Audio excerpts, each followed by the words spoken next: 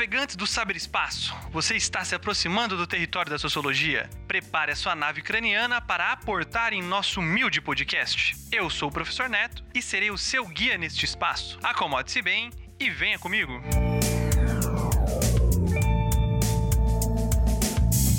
Todos os autores e teorias que discutimos nos programas anteriores tratam da introdução do indivíduo na vida social. E com qual meio isso acontece?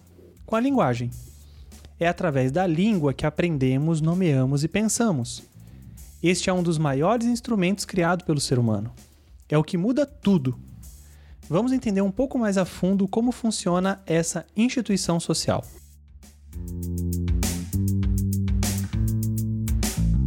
A linguagem é a primeira instituição social pela qual passamos e somos inteiramente modificados. Tudo o que somos hoje, o nosso self de agora, só existe porque estamos desde pequenos em contato com a língua portuguesa, seja através de som de palavras, da leitura de letras, construção de palavras, até a complicada gramática. Podemos ir além e descobrir que o modo como pensamos é determinado pela nossa linguagem. Quando vemos que existem palavras que descrevem coisas que sentimos, mas não sabemos expressar, há a ideia de que não sentimos especificamente aquilo. A palavra, ou melhor, a linguagem, tem o poder de criar coisas, de moldar a realidade, de moldar as nossas vidas sociais e individuais. A linguagem cria uma visão de mundo. Mas o que é a linguagem e como ela funciona ou existe? Não sabemos a origem da linguagem, mas sabemos que ela é uma característica animal que não é única dos seres humanos, porque outros animais também possuem linguagem. A nossa diferença é que conseguimos nos libertar dos grunhidos e avançamos para a perpetuação da nossa linguagem ao longo do espaço e do tempo. Nós, seres humanos, desenvolvemos tanto a nossa linguagem que podemos escrever com ela e aquilo que escrevemos ficará e viverá muito mais tempo do que nós. E como essa linguagem viverá? Daí que entra um elemento essencial para que tudo isso ocorra: a comunicação. Seres humanos se comunicam. Não há como discordar disso. A comunicação é o ato de transmitir e receber uma mensagem. Essa mensagem transmitida irá transformar ambos os elementos que participam da comunicação. Toda vez que você se comunica com alguém, tanto você quanto a pessoa estão se transformando, mesmo que seja minimamente. Toda comunicação possui 5 elementos básicos: a realidade ou a situação onde ela se realiza, os interlocutores que participam dela, os conteúdos ou as mensagens que são compartilhadas, os signos que utilizamos para representar o conteúdo, os meios que usamos para transmitir. Conhecendo esses 5 elementos básicos da comunicação, podemos entender como que isso interfere diretamente na nossa vida social. Mesmo que a comunicação humana sofreu uma imensidade de transformações e desenvolvimento, as premissas continuam iguais.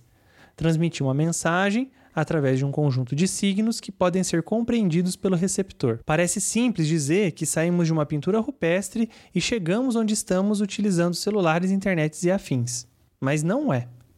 Todo esse processo envolveu uma transformação da nossa realidade, do modo como vivemos. Se é verdade que linguagem e comunicação determinam quem eu sou, uma vez que alteramos o modo de comunicar e, consequentemente, a linguagem tem uma modificação, nós nos transformamos também. Mas por que isso acontece? Todo ato de comunicação implica uma significação, ou seja, nós significamos as coisas. As coisas significam para nós. Isso significa dizer que alguma coisa possui um valor social específico. Por exemplo, a maconha para nós brasileiros significa uma coisa. Já para os participantes da religião Rastafari significa outra coisa. Os seios para nós ocidentais significam uma coisa. Para outros grupos sociais significa outra. Ou seja, quando estamos pensando em linguagem e comunicação, estamos tentando entender como que determinado valor social é captado por aquele que fala e por aquele que recebe a mensagem. Se eu não entendo qual é o valor social de uma determinada coisa, eu não consigo me comunicar bem. Chegamos à ideia de que a realidade está aí, as palavras estão aí, as coisas estão aí, e o que irá determinar o que elas são é o valor social que elas possuem. Este valor social advém da linguagem, de como comunicamos isso. E agora vamos aprofundar em uma discussão um pouco mais abstrata, que é a ideia de signos. Não não são signos do zodíaco e muito menos signos do horóscopo. Signos é todo objeto perceptível que de alguma forma remete a outro objeto, toma o lugar de outra coisa.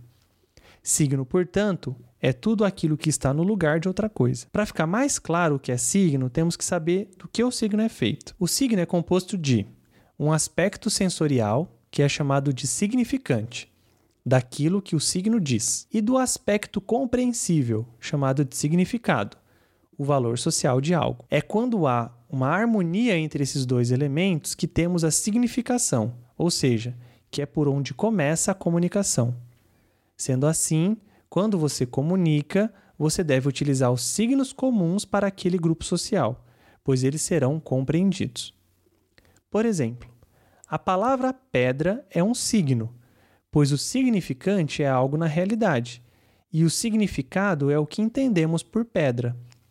A palavra pedra é signo porque você pensou em uma pedra qualquer e eu não precisei trazer uma certa pedra para você saber o que é isso. Signo, portanto, está no lugar de uma outra coisa. E quando nós compartilhamos e entendemos o que é isso, então há comunicação. Existem 3 tipos de signos. Os ícones, que são signos que guardam alguma relação de semelhança com o que representa, por exemplo, fotografia, desenho, figura, estátua, filmes e imagens. Os símbolos, que não possuem nenhuma relação com o que representa, e aí para compreender um símbolo deve-se aprender o que ele significa. E os índices, que possuem uma relação de continuidade e representação. É uma associação de uma coisa a outra através da experiência adquirida. Por exemplo, um ícone, uma foto de um elefante, um filme mostrando as pirâmides, um desenho qualquer. Símbolo, qualquer logomarca, qualquer palavra, qualquer som. Índice, pegadas na areia, um dedo apontando algo, fumaça em algum lugar. Compreendido? Mas por que toda essa discussão? Ora, é através dos signos que comunicamos. Se o ser humano comunica a todo momento, lançamos mão desses elementos cotidianamente. E só sabemos o que eles significam e eles só funcionam porque fomos socializados em determinada sociedade. Isso nos leva, portanto, para o próximo ponto. Todo ato de comunicar possui uma ideia. Dependendo do modo como utilizo os signos para comunicar, expressarei uma ideia ou outra. Eu posso chamar a atenção de alguém com um sorriso no rosto, e isso gerará um efeito totalmente diferente se eu fizer com a cara fechada e carrancuda. Eu posso pedir educadamente ou poderia ordenar alguém para fazer algo. Ou seja, as minhas ideias são transmitidas e carregadas pelos signos que eu utilizo para comunicar. Eu espero, sinceramente, que eu tenha conseguido me comunicar com vocês. Sei que nesse programa eu falei sobre muitos conceitos super abstratos e de difícil compreensão em um primeiro contato. Sugiro para aqueles que ainda não entenderam ouvir de novo. A repetição pode ajudar. Até o próximo programa e tenha um ótimo dia, tarde ou noite e tchau!